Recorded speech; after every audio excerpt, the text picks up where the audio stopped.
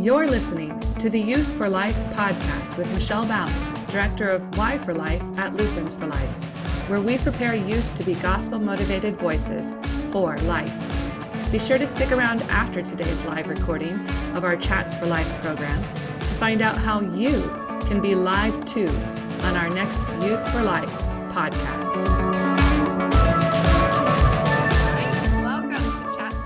Evening. Our guest speaker is Reverend Keith Haney, who is the Assistant to the President in Missions, Stewardship, and Human Care in Iowa West, has been there for 2 years.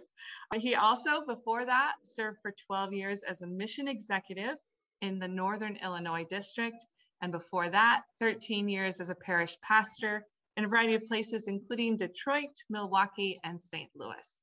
So we want to welcome him tonight to talk to us about the topic of critical race theory. And I am very excited about learning about it. I hope you guys are too. I'm going to go ahead and hand it over to Pastor Haney to lead us in prayer, and then we'll have our opening question. Sounds good. Thanks. Let's pray.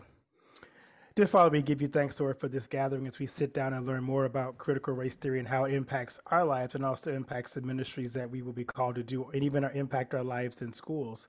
Help us to look at this and try to figure out the best way as a Christian to respond to some of the very tough issues and tough situations that come up in this topic. We would pray, Lord, we approach this with grace and understanding, and also thinking about the people that is being impacted and also is impacted by critical race theory. In your Son's name we pray. Amen. Amen.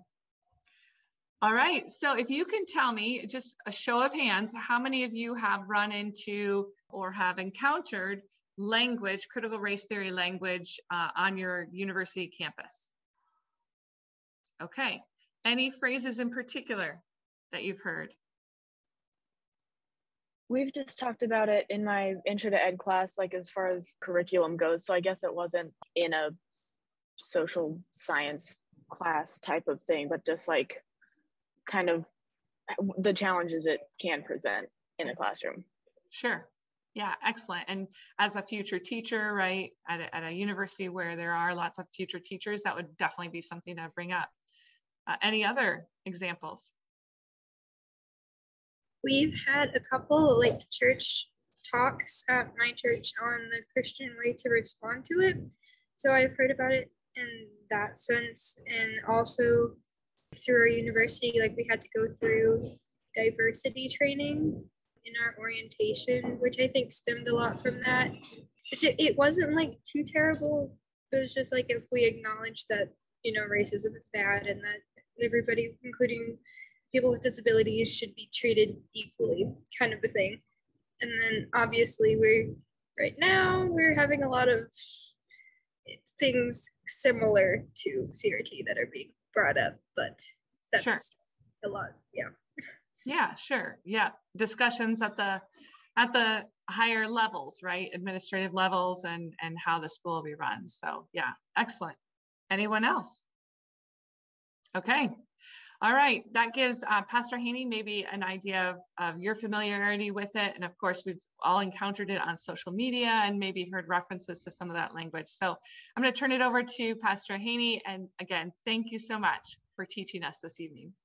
Oh, no problem. So critical race theory, as I'll kind of give you kind of an overview and kind of tell you some of the things that are influencing it, because you mentioned some of the issues that is actually moved beyond just the actual theory of critical race theory. It's kind of infiltrated several other disciplines in our system right now. And on top of it, it's also been politicized. So that hasn't helped critical race theory either. But it comes out of the school of law. It's where its foundations begin. And it was a theoretical model using critical theory, actually. So critical race theory comes out of the critical theory philosophy, school of philosophy. And CRT scholars came up with this because they believe that there was systemic racism that's kind of inculcated all of our culture. And their basic philosophy, to kind of give you kind of a Reader's Digest analysis, is they believe that because the people who designed our systems were landowners, which would be white male or white females, that the laws they put in place were to protect landowners. So you could say that they put laws in place to protect white people, if you want to take it to the level that some people take it to. They designed it because they said, we need to look at our system and figure out which of our systems and the laws that we have in the books right now are disproportionately impacting people of color. And how do we begin to look at that? And they also were frustrated by the fact that since the Civil Rights Act was signed in 1971, I believe, they saw very little progress in the system in terms of racial equality being pushed through the system. So they designed critical race theory to kind of get at what are those things in our system that are just not being addressed. Some of the critical race theory founders are people, you'll hear names like Derek Bell, Kimberly Crenshaw, Patricia Williams, Cheryl Harris, Mara Matsu, and Richard Delgado. They are the scholars of this movement. Kind of give you some idea. Any questions just on that part? Because I know that may be a lot, and I want to take time to clarify if you guys have questions just on that. Wow, you guys are really easy. So I have a question. Remind us, when did that start? What, critical race theory? Yes. I don't have the exact date, but I know it came out of that law school, and it pretty much stayed in the School of Law for a while until it kind of ebbed its way into modern day culture. And you're starting to see Kimberly Crenshaw has taken, and I'm going to talk about her specifically, but she took critical race theory and she added more pieces to it. What's actually being taught in schools is kind of a combination. Some of it's critical race theory based on the idea that there are people who were privileged or landowners, you could say, who the laws protect them over anybody else. But they've taken that and applied it now to transgender issues, to LBGT issues. And so what you're getting in school is kind of a mishmash of things. And I'll talk about that too. You're also getting in the schools now, and we're going to spend some time on this too a little bit tonight, anti-racism, which is taught by Ibram X. Kendi, which is totally different than critical race theory, but it kind of comes out of the foundations. And you've probably heard of D'Angelo and her book, White Fragility. Some of Beverly's D'Angelo stuff really is the white hatred that you're hearing coming into schools, because her philosophy is if you are resisting the fact that you're a racist as a white person, then your white fragility is pushing up against your reality. And you need to own that. And so you hear a lot of her teachings that are being kind of pushed into the hatred of white people in the school thing. So there's a lot there, and it's not all critical race theory, but there's some elements of it in all the things you're hearing in schools right now. Does that make sense? All right, I'm going to show you a picture, and I'm going to have you, so think about critical race theory this way. So if critical race theory is trying to figure out what are the things in society that are kind of against the norm for people of color, I want you to kind of look at this picture and tell me what you're seeing. I'm going to share my screen. All right, can you see that picture? All right, so as a critic, think of this as a critical race theory person asking the question, this picture impact people of color? Look at this picture. Tell me what you see that you've noticed that maybe seems out of line or maybe not complimentary of people of color. Tell me describe what you're seeing. People of color bowing down to a white person. Okay. What else?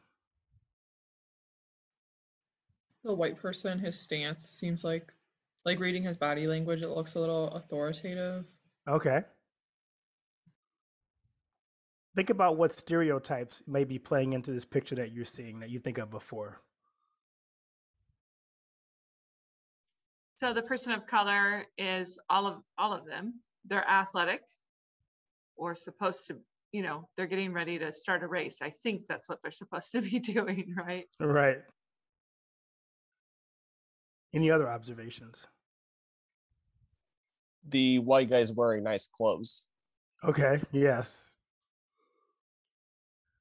Now, you may be surprised. This was an ad for a computer company.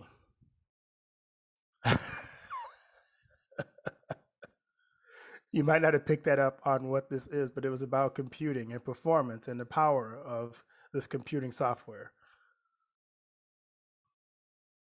Now, I want you to look at this same picture, and we're going to go through this with critical race theory lenses and ask critical race theory questions. And here's the first one. Is this good for people of color? This picture. Why not? Because it's making them look more submissive towards someone of a different color. Right. Perhaps if it was someone of the same color, it would possibly work, but I really don't see how this would work in a computing ad. You see who it's for. It's Intel Core 2 processing. That's what this was for. It's an awful ad. And I think this ad was, if I'm not mistaken, like 2014, I think this ad came out. All right, here's another question to think about. How does this picture portray people of color? As people who are harnessed for the use of white people. Right. It also shows them all like they all look exactly the same. Yeah, there's no individuality there. Right? No, so it's like they're like a whole stereotype that there's no difference between anybody. Right. And here's one more for you. What conclusions seem to be made about people of color from this ad? And you touched on a lot of those, that they're all the same. They're performance-based. They're submissive. So you can see how critical race theory, if they're trying to get at, are there things that we assume by our systems or even by in education? Critical race theory says, how do we critically look at how the person who is receiving the information might take it versus what you intended to be? So they didn't intend this to be a racist ad. I'm pretty sure they didn't. But from the eyes of someone of color, you can see how they would take this to be, this is an insensitive ad at best, and a bad choice of a way to lay an ad out. Now, if this ad was all white people, would it make a difference? If everybody in the ad was white, would it convey the same message the person was trying to convey? No, because there wouldn't. If they were all white, it would make a difference, and like the race wouldn't matter. Maybe Right. this is just bad art on like the shadow department. Yeah. Also, it would have to do with like computers. Right. But if, or if they were all white, or if they were all black, like race would have nothing to do with it. Right. You take the race out of it. Right. All right. So I'm going to kind of talk a little bit more about some misconceptions about the topic of race. You'll hear in critical race theory, race is not a biological category, but a social construct. You hear that word a lot with critical race theory. It's a social construct. And what that basically means is biology should not play into the whole racial conversation. And here's something else to think about. Saying that color doesn't matter. And we probably heard people say in discussions that I don't see color. You might have heard people say that. And it's interesting when you say that, because I think when we say that, we kind of ignore the individual person. So that's probably, I understand where the response comes from. People who say that probably genuinely are trying to live out the understanding of Dr. King when he said, judge people by the content of their character, not by the color of their skin. And so we've gone so far to say that I want to make sure I do that by not recognizing color at all. That's really dangerous in a lot of regards, because you end up not understanding the differences in people because of their race or their background. So for example, I was working with a congregation in the Chicago area, and they wanted to celebrate Cinco de Mayo. So what they decided to do was they invited all the Mexican members in the community over for a special celebration at their church. Guess what they served for the people to eat? What would you serve at a Cinco de Mayo service? Tacos? They did not share tacos with them. They actually gave them brats and sauerkraut because they were Lutheran church. And so, because they probably were trying to be, sensitive to what they like, they tried to change the culture of the people they were reaching out to. So sometimes in our ignoring color and even culture, we're becoming insensitive. You can see how that could play out. So racism is not a black and white issue, but it affects everyone in the society. What we're discovering now as we look at this whole idea of race today is it really does impact not just a few people, but everybody in society. So we have to be aware that everybody's dealing with the trauma of what happened with the whole George Floyd incident. And we're all trying to do our best to figure out how do we navigate through this culture war that we're dealing around with race. I'm going to show you a video from Ibram X. Kendi, and he's going to try to explain what anti-racism is, because that's another piece of this puzzle. And I'm going to let him explain it because it's best to hear it in his own language. X. Kendi, and I'm the author of Can you hear How now? to Be an Anti-Racist. And this book really seeks to show that the contrast is actually not between racist and not racist, but the contrast is between racist and anti-racist. What I think many people who self-identify as not racist don't realize is that really over the course of history, nearly every group of people that we actually consider to be racist have also identified as not racist, whether that's white supremacists today or segregationists of yesterday. And so really, each of us should be striving to be anti-racist, not necessarily striving to be not racist, because really that's a term primarily of denial, and it's a term really that doesn't have much meaning.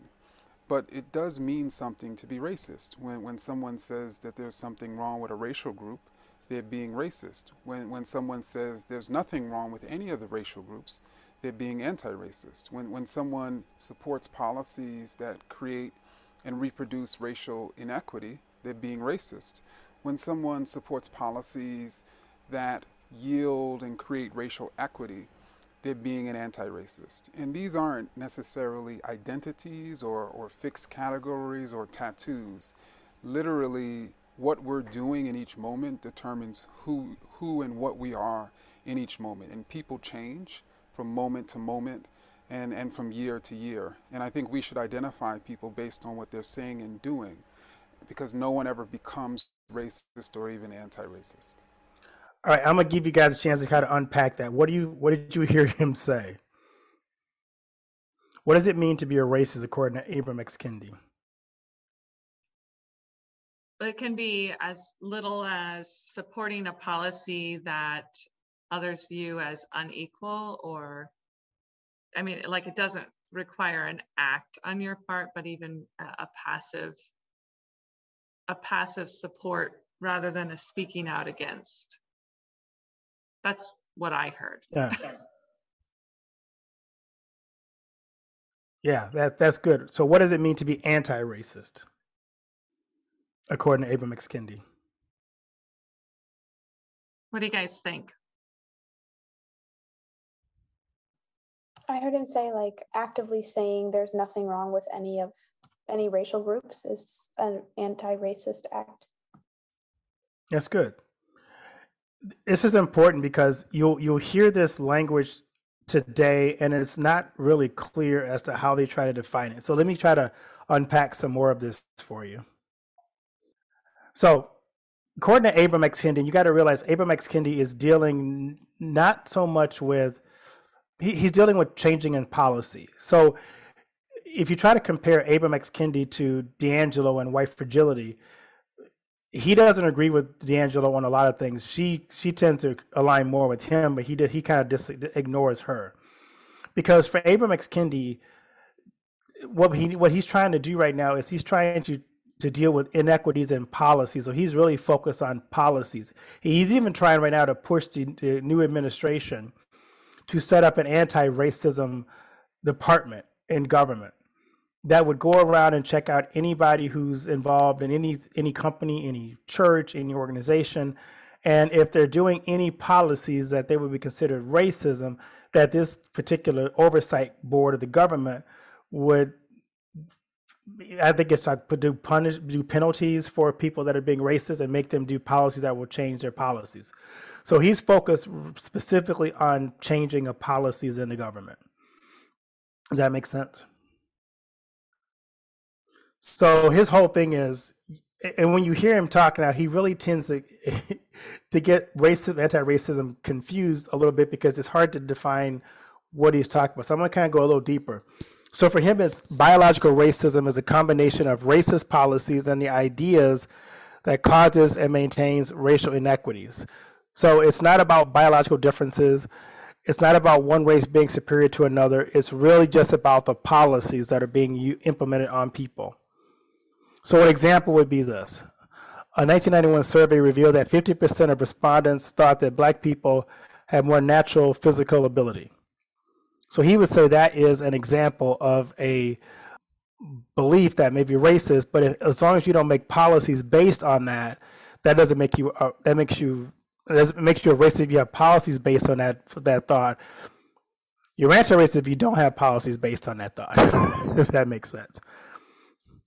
Another one is a general example of belief that Black people are naturally good at improvisation, decision-making, which makes them good at basketball, rap, jazz, and bad at astronomy, chess, and music. So that's some of the things that Ibram X. Kendi believes about anti-racism. Any questions about that? All right. So how you go ahead. So in both of those cases, he would say you could still believe those things and not be considered racist.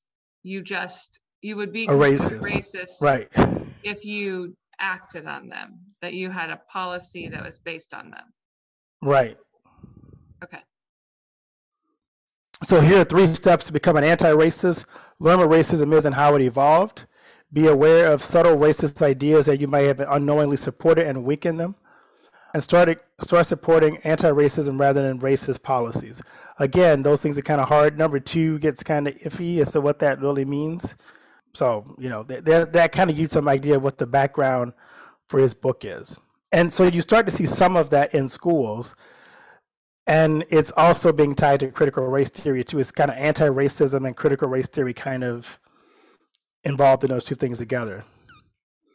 The next thing I'm going to show you, we'll get into the response to, is intersectionality, because intersectionality came from Kimberly Crenshaw, who said what the civil rights movement did was it addressed the Black male and gave him rights, but did not consider the Black female. And she says the women's liberation movement was focused on the white female. But she would say that gender and disabilities were not included in those acts and not progress forward. So I'm going to show you a video to help you understand what intersectionality is, and then we'll talk about it.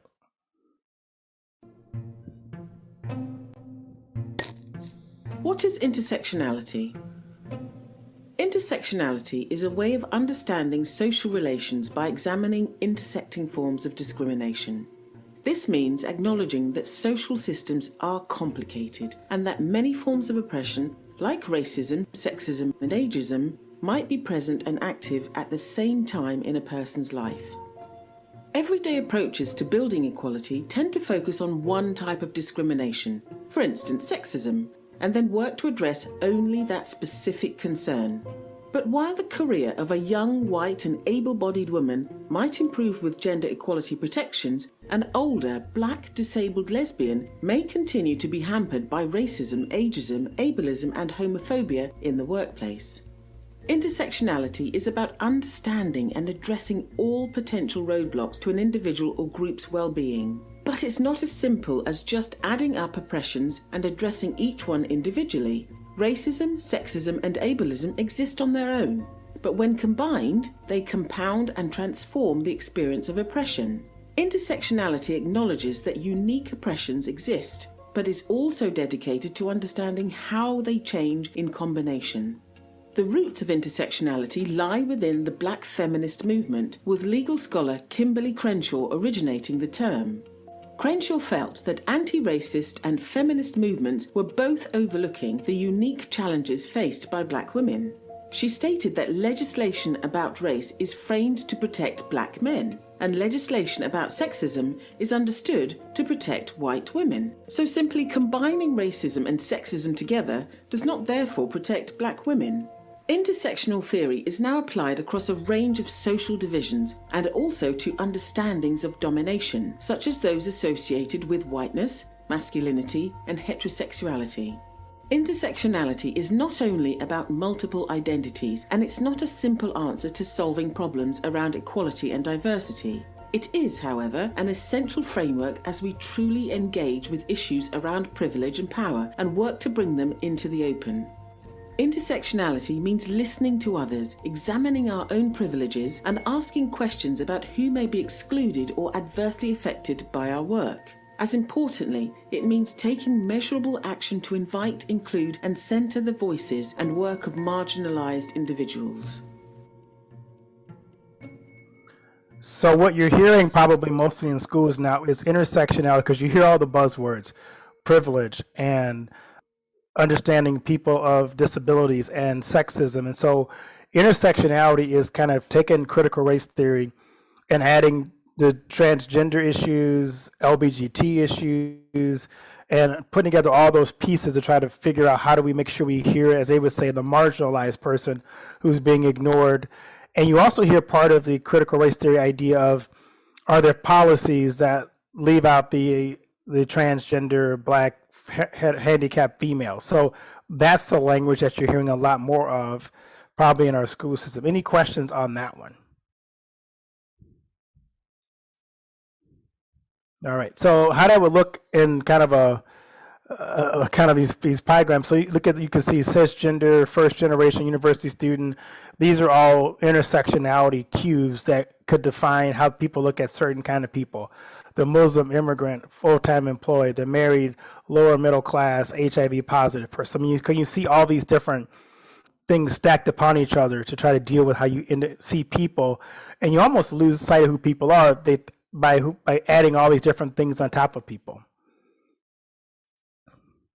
So what is actually being taught in schools? There are some ideas that there is this idea of white bias being taught in the school in Connecticut, for example.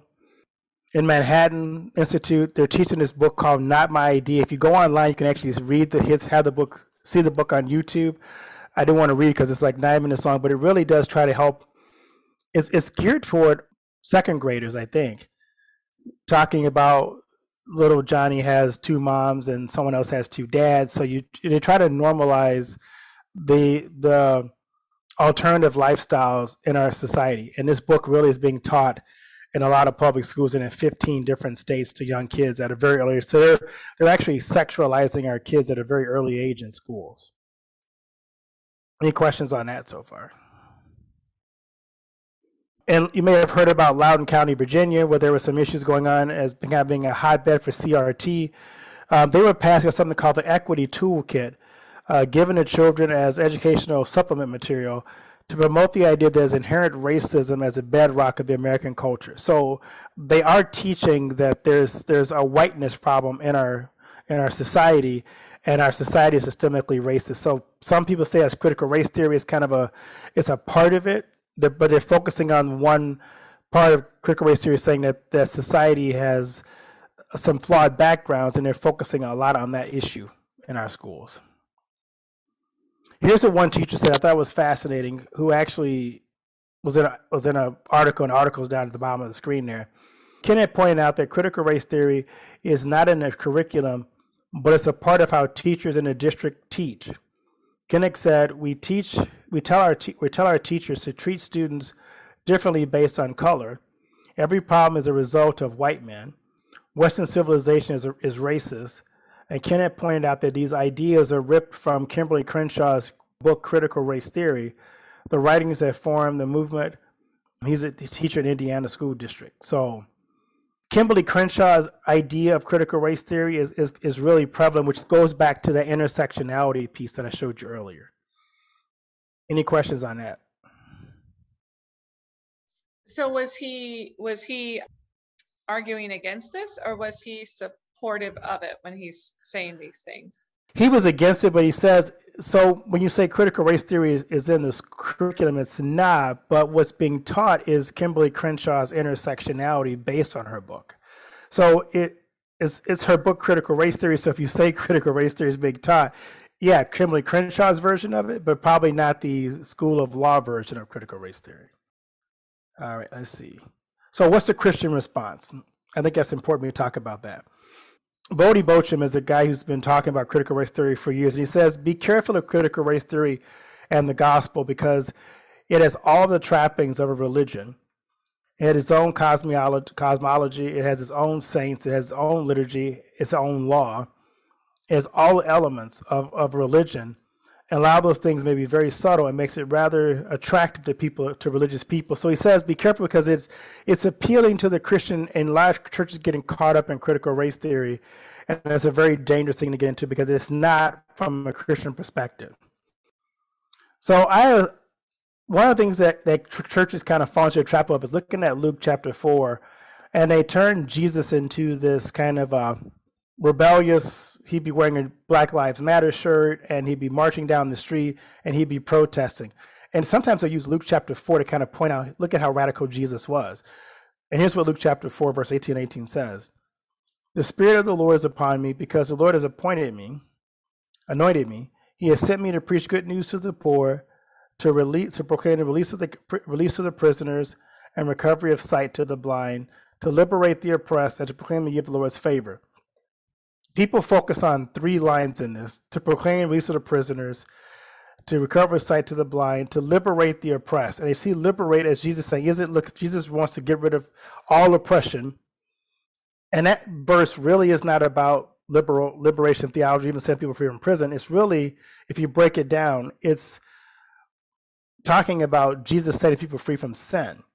And that word freedom, as referred to in Luke, refers to forgiveness of sin and not freedom from prison. Recovery of sight to the blind refers to spiritual blindness.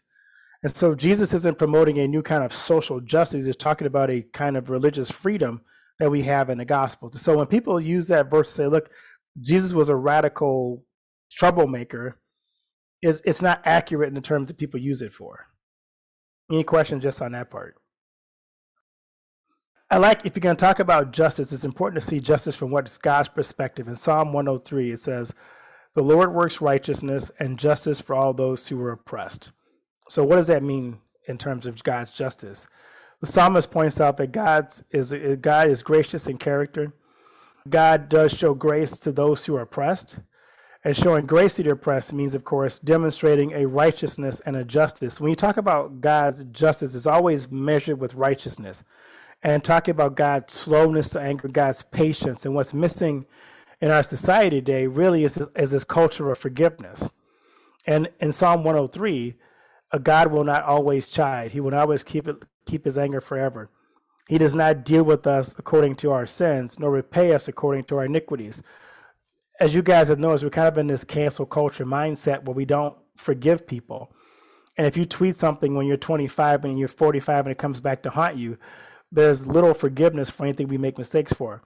I'm just thankful that I didn't have tweets when I was your guys' age, because the stupid things I said when I was a teenager would get me in so much trouble today.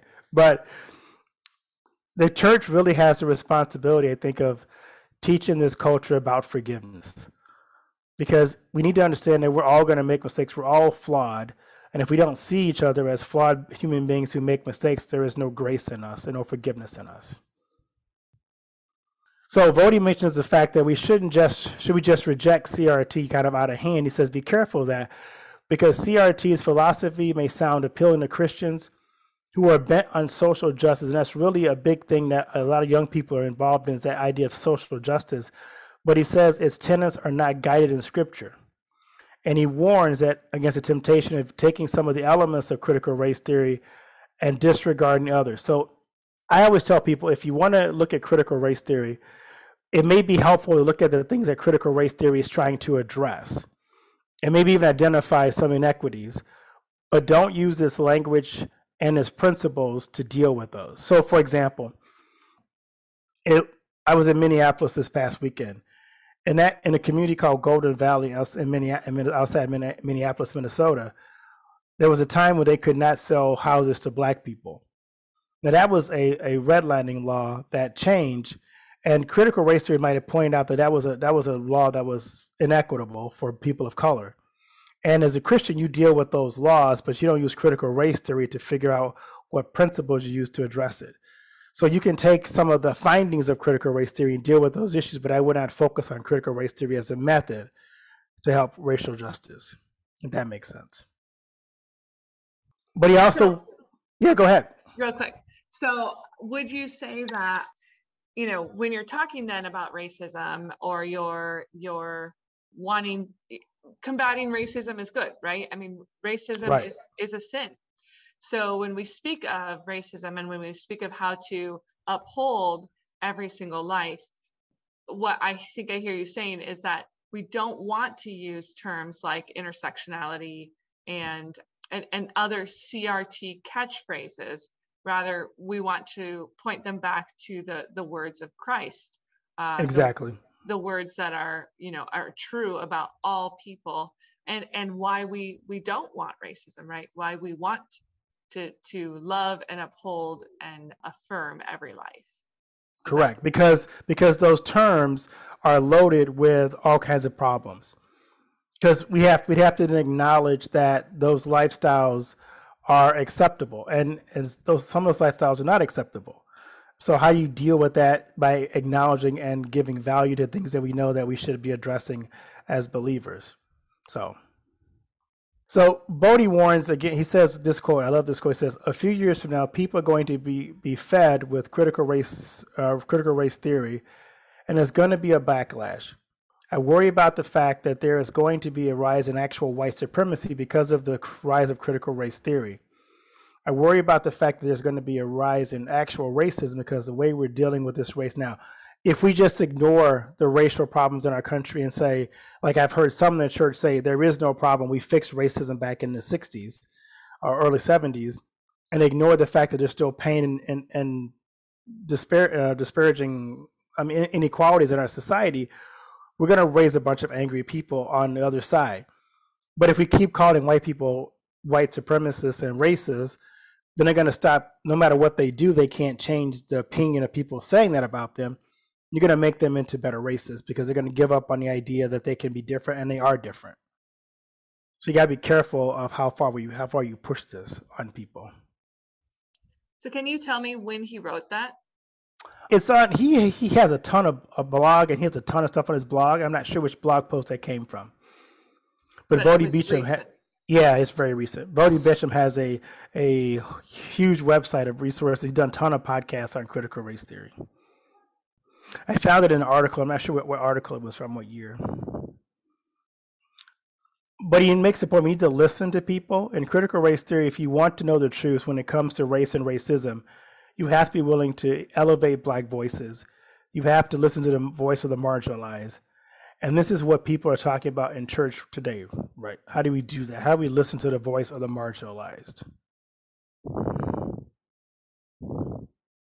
So I said there's 4 key steps of how you become a good active listener. Listen attentively. As a husband, I don't always listen to what my wife says. I want to fix the problem. So we have to, if you're talking to people who are trying to tell you something, we got to start listening and not talking, or even try to justify what we hear to make ourselves feel better. Stop talking. That one's hard. You always want to fix things, jump right in. If you don't understand, ask for clarification. If you're talking to somebody, you don't get what they're saying, kind of ask them to kind of reframe that or explain it to you. And then just kind of repeat back what you hear people saying. Good active listening qualities. Okay, I have a question for you. If you go Sure. back to the previous slide. This more. one? Yeah. So would you agree with that definition? Would you agree with his comment? As Christians, yeah, I just love to hear your thoughts on that. Is the church asking those questions, Alice? What are you asking? Yeah.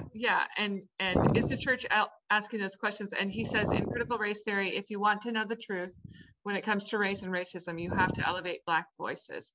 And would you say that is something that we should seek to do? And is this yeah. Yeah, and what people are talking about in church today? I don't know if they're talking about it in church today. Honestly, I think the church has tried to move on from the whole George Floyd racism issue. And so I hear some churches trying to address it, and I've got a chance to talk to some of them about it, but most of them just want it to go away. Okay. Because people feel guilty and they don't know what to do with that guilt and that pain. Don't mind me asking, how have you seen any churches effectively have good conversations about this? Or what have you seen churches do about it? So this last weekend I was in Minneapolis, and they invited me in to talk about critical race theory, but they invited their whole community to come. And so we spent all day Saturday talking about race. I did critical race in the morning. We had a panel discussion with Black leaders in the community and politicians talking about this issue. And I think that congregation walked away having a better understanding of some of the issues that are impacting their community because they sat and listened and asked questions about what's happening in their community. And they really want to know, what can we do to solve it? And they walked away with the response of, I can make a difference. I can go into my community and I can go visit and talk to people and sit down with people, get involved in local things that I have gifts and talents to do. And I think they have a plan to go do something about racism in their community, because they ask the critical questions of, how can I come alongside people who are marginalized, and what can I do to help? Thank you. Any other questions? I have a question. Sure. So you talked about not using the terms of critical race to discuss racism. And what about when you're talking, or like when I'm talking with other white people who have embraced critical race theory and are being good anti-racist and kind of are using that language? How should I bridge the gap between, because I shouldn't be using thing. Do you know what I'm asking? I do know what you're asking. What I tell people is, don't focus so much on the language of critical race, but focus on the issues. What are the issues you're trying to resolve through critical race theory? You know, if your passion, say, is schools, how do I help my local school that's underachieving among marginalized people? Or if you're trying to deal with poverty, try to figure out what are the issues that your community is facing, and how can you come alongside and deal with those? Because I think critical race theory, what it does is it alienates people, because it makes white people bad and the system racist. And okay, if the system's racist, how do you change a racist system? Is it blowing the system up, or is it about finding where the inequalities are in the system and trying to deal with the issues? So, for example, you may have heard that the president just signed is buying, I think he's spending $2 million on buying crack pipes and drug paraphernalia. So when I heard that, I was like, this is ridiculous. But then when I listen to people who deal with drug addiction in poor, marginalized communities, they say one of the things that's really important is that these drug addicts have clean needles, because that's creating even more disease in that community. So why don't we just sort of agree with the drug kits, so to speak? It's part of a bigger part of the solution, but how do I get to the point of we're not using the drug kits anymore, but they're actually getting some help? So how do we look at the entire picture and figure out, how do we fix the issue, the bigger issue? And maybe some of it is things I don't agree with, but it may be part of the solution. That makes sense? Yeah, thank you. So I always love the Eighth Commandment, because the Eighth Commandment is really about justice. When I looked it up, I actually did a sermon on this just recently. And this commandment was about not taking the Lord's name. It was about not bearing false witness. And that was really a legal term that was especially in Jewish tradition, about making sure that you did not give false testimony in court about your neighbor. And so as a Christian, we can teach the community what justice is according to God's understanding of justice. And that means, how do we look at our neighbor, speak well of him, defend him, help him keep his reputation, and kind of put everything in the kindest way. And that's being a good witness to the gospel and also to justice. And one of my favorite verses is Galatians 3:28. There is neither Jew nor Greek, slave nor free, male or female, for we're all one in Christ Jesus. Kind of reminding us that Jesus tore apart all the different things that were dividing his culture, his community. Jew and Gentile were at odds. Slave or free were at odds. Male and female, because females were considered second-class citizens. But he says none of those classifications, none of those stereotypes matter, because we're all united under one banner, which is Christ's death and resurrection. So the most important question is, how do Christians respond? We need to embrace all human beings as having value because they were created in the image of God. I think that's really important for us to remember in all this discussion. And we have to ask the question, are we in danger of glossing over pain to avoid uncomfortable topics? And I think that's where the church has to step up and acknowledge that we don't like dealing with uncomfortable topics. But if we're going to respond to the issues in our community, we have to address those uncomfortable topics. And then the other question is, how do we care for the marginalized? The church used to be really effective at being the vehicle that cared for the marginalized. How do we do that today? Because if we don't do that, then it falls on critical race theory, the government to take the responsibility. The church normally has the compassion to deal with. Any thoughts on those three things? Yeah.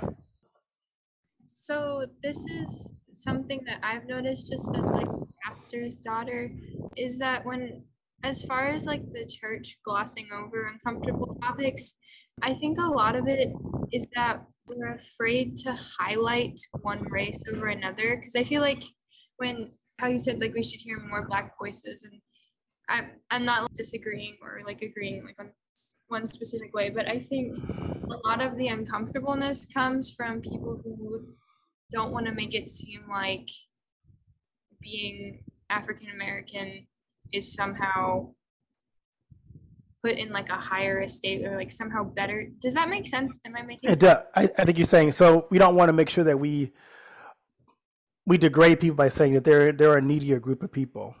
Kind of. I think it's more just like how we don't want to like highlight one race over another, because if we like just focus on look how great all of these African American voices are, well, where do we have that for white voices? Or do you see what I'm saying? Right, I do. I think I do. I don't know if it's highlighting one race over another as much as if there are people in the community who are in need, how do you hear from them? It doesn't matter what color they are. It's your community. If you have a community of poor people, it's not probably just Black poor people, it's a community of people who are poor in your community. How do you hear from those voices? If you're talking about race, if race is an issue in your community, then you want to hear from the people who are most impacted by the racial issues. The same thing would be if you were in Kentucky. I just talked to a guy from Kentucky today. He says the poverty rate in Western Kentucky and Western Virginia is terrible. But those aren't Black people, those are Appalachian people. So how do you hear the needs of the Appalachian if you don't listen to their voices? So it's really not about highlighting one as much as even elevating it, because usually the people you're talking to are not ones who are in a position that they would consider themselves being elevated as much as they're people who are in need of help from the community around them. That makes sense? Yes, sir. Thank you. All right. So here's my prayer. My prayer is that Christians don't give up and get discouraged about making these connections. And it's not just Black and white, it's any group that's been marginalized. Because I still believe that God has the power to transform us through living water, like he did the Good Samaritan, the Samaritan woman at the well, and help us forgive our sins and turn us into a new life and free us from the shame, guilt, and fear of trying to figure out this whole race thing in our lives. So, any questions? Have you had a congregation negatively react if you've gone in and spoken about critical race theory or about relations between Black and white people and the church's role and different things? Have you had people negatively? How would you recommend dealing with that? Like, how, as a Christian, how as a Lutheran, how would you go about a situation like that in a loving but effective way? So I did have that situation. I was at a church talking about this, and a man there were two men in the crowd who got very, very angry with this. And they said to me, I am not a racist, and I don't appreciate being called a racist. And I remember thinking to myself, I didn't call anyone in this church a racist, but they had been hearing that on television and been hammered by that statement every single day. And so what I did was I answered him. I respected his pain and saw his pain, and let him vent his pain. And then I responded with respect to him and honored where he was at, and tried to remind him that I don't think he is that way. And you got to listen to people who are hurting on both sides, I think. So if you're talking to people who are hurting, it's hurt on both sides, not just people of color, but there are white people who are hurting by all of this too. So you got to acknowledge people's pain and help them to deal with that pain. Thank you. I'm just curious, what do you see as the biggest areas of racial inequality, like in our nation today? Well, it depends on where you are. I think some of the ones that are really top of the list is education's a big one, especially in poor communities. The education system, here's the thing, it's not based on the amount of money going to the public school. It's really the infrastructure around those communities. So if you have, because you're pouring money into those failing schools, it's not about dollars. It's about the fact that they can't find grocery stores where the kids can get fruits and vegetables to help with the chemicals and the things that the vitamins they're buying needs. They have working moms who can't help with their homework. They may not have computers and internet access to stuff that most other kids would have to do homework with. So it's an infrastructure problem, not just an education problem. Another problem is in most areas crime, especially poor communities. Crime is a huge factor. So kids are trapped in poor neighborhoods with failing school systems and high crime. And another one is just right now, it's going to be the economic impact that most of those families don't pass any wealth down to the next generation. Most pass down debt. So a lot of them don't have an opportunity to see advancement for themselves. So those are 3 areas that I think are really critical that I see in most places. So would you then explain sort of the cause of those things, not as like our systems are, but that this is the situation we're in because we only, give equality to Black people as like in the 60s. And so we're like still working through how to fix that kind of thing rather than our systems are inherently racist. So there are a lot of factors. So when I served the inner city, if it was a high crime area, you would not find the better stores in those high crime areas. So you're not going to find good grocery stores. You're going to find grocery stores that charge way too much. They don't have the best food. So people can't afford to buy it anyway. So you have a problem of you got to get on a bus or some way to get to a grocery store that's not in your neighborhood. You're finding that because the income levels, there's such poverty in the area that the parents have to work, if a single mom's work more than one job to make ends meet.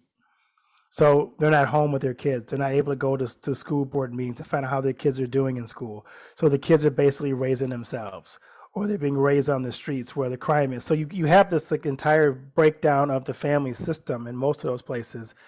And all those things just kind of feed into each other.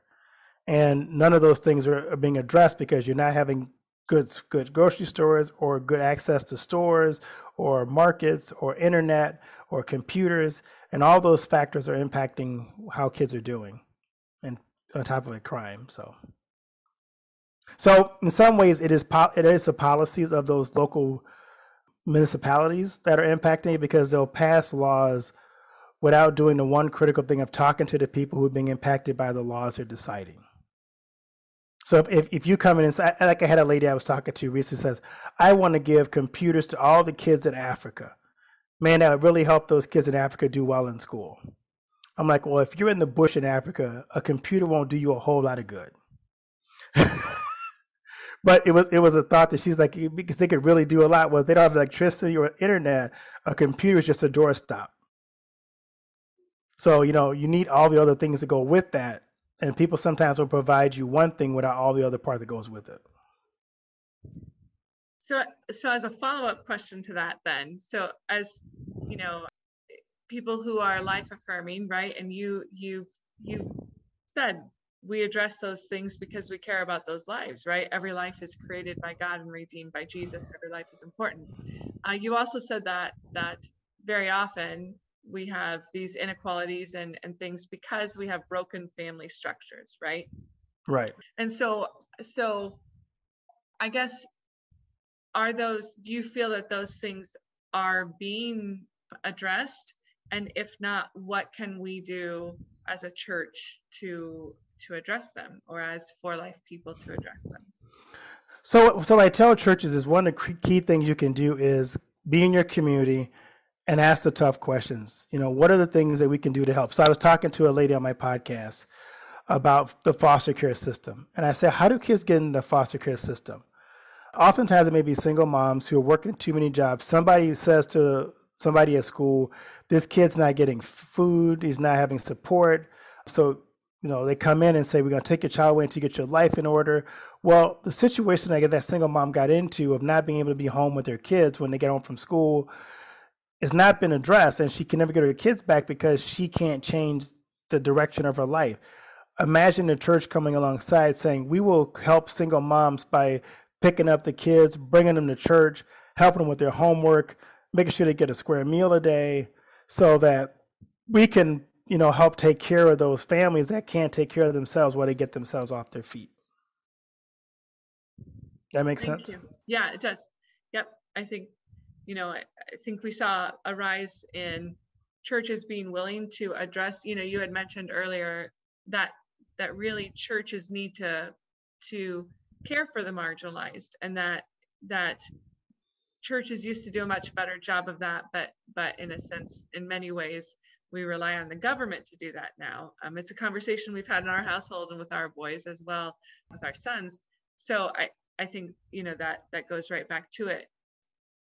The more, I think with COVID, we saw an increase in churches being willing to recognize that there were some real serious needs that families were facing during that time, and maybe doing special things like having meals ready for people to drive through and pick up, addressing those things. And so it's perhaps a mentality that was very recent that we could tap into, right? Yeah, I mean, because think about, you could have after school tutoring and, like you said, drive-by meals, because there's people who were teachers who would love to, and we have space in our churches oftentimes to do those kind of things, even if it's twice a month or with a group of churches saying, look, we'll do a meal this week. You guys provide teachers. You guys provide a night out for moms where she can just get some, just things that we don't think about for single parents, especially in this society. The church could be a wonderful blessing in those communities. I want to give time for students to ask other questions, but I have one more for you. And that is, you mentioned, Vudi mentioned that, there's going to be a backlash, right? And do you think that has started at all? Yeah, because I hear it when I was at that church and the guy said, I'm not a racist. It was the result of hearing on every single TV show, every single news report that white people are racist, that white people are white supremacists, that you just hear it all the time. They were getting badgered during the whole George Floyd thing. Our systems are racist, which means you're privileged, and you kept hearing all those catchphrases that was directed right at white people. And so yeah, they got sick of hearing, and you can't prove you're not a racist. How do you prove you're not a racist? Other questions? I will say, like, my church is 100% white, and we live in a relatively rural area, but we're surrounded. We have a few communities surrounding us where there are Black populations, and especially issues in those communities with poverty and issues with school and education. And I'm wondering if you've, like, I think maybe in that conversation that you were talking about with that man who responded, I'm not a racist, but just in churches like that where we don't have congregation members who are African American or really any other race, how do we start conversations about these things? Because I feel like I know that so many of my congregation members would feel the same way as that man. Sure. I can guarantee it. And they're loving people, but they, I'm just, how do you start these conversations? And I don't know, I guess sometimes I think it might be harder to bring someone outside in who's not part of the church, because we don't have anyone who would, be able to really start those conversations and be a representative to the community within our church. So, and I don't want it to feel like an attack on the congregation or, something like that. So sure. How have you seen that work? How would you recommend, like, what are your thoughts on that? So what I would say is, you've seen people like sister cities when you go places, our sister city somewhere in France. I would say do that with a congregation with people of color, is create sister congregations. Where we did that in Milwaukee. Our church was mostly Black. We were part of a church in West Bend, and we got together, our men's group got together. We drove about an hour to be together on every other Saturday. And we built this really authentic connection with each other. And it was wonderful because they got a chance to meet us. We got a chance to meet them. We built some lifelong bonds, but we had this sister congregation mindset that really was a blessing to both places. So they got a chance to meet people of color. We got to meet white people and realize that white people were not the enemy, for those who might have thought that. And it was just a wonderful blessing. So you could do something like that. Thank you. I hadn't, that sounds good. Thank you. Thanks for joining us for today's Life topic. Check out yforlife.org or email Michelle at yforlife.org to find out how and when you can go live with us at our next Chats for Life session. Or join us next time, right here at Y for Life Podcasts, where youth learn how to be gospel-motivated voices for life.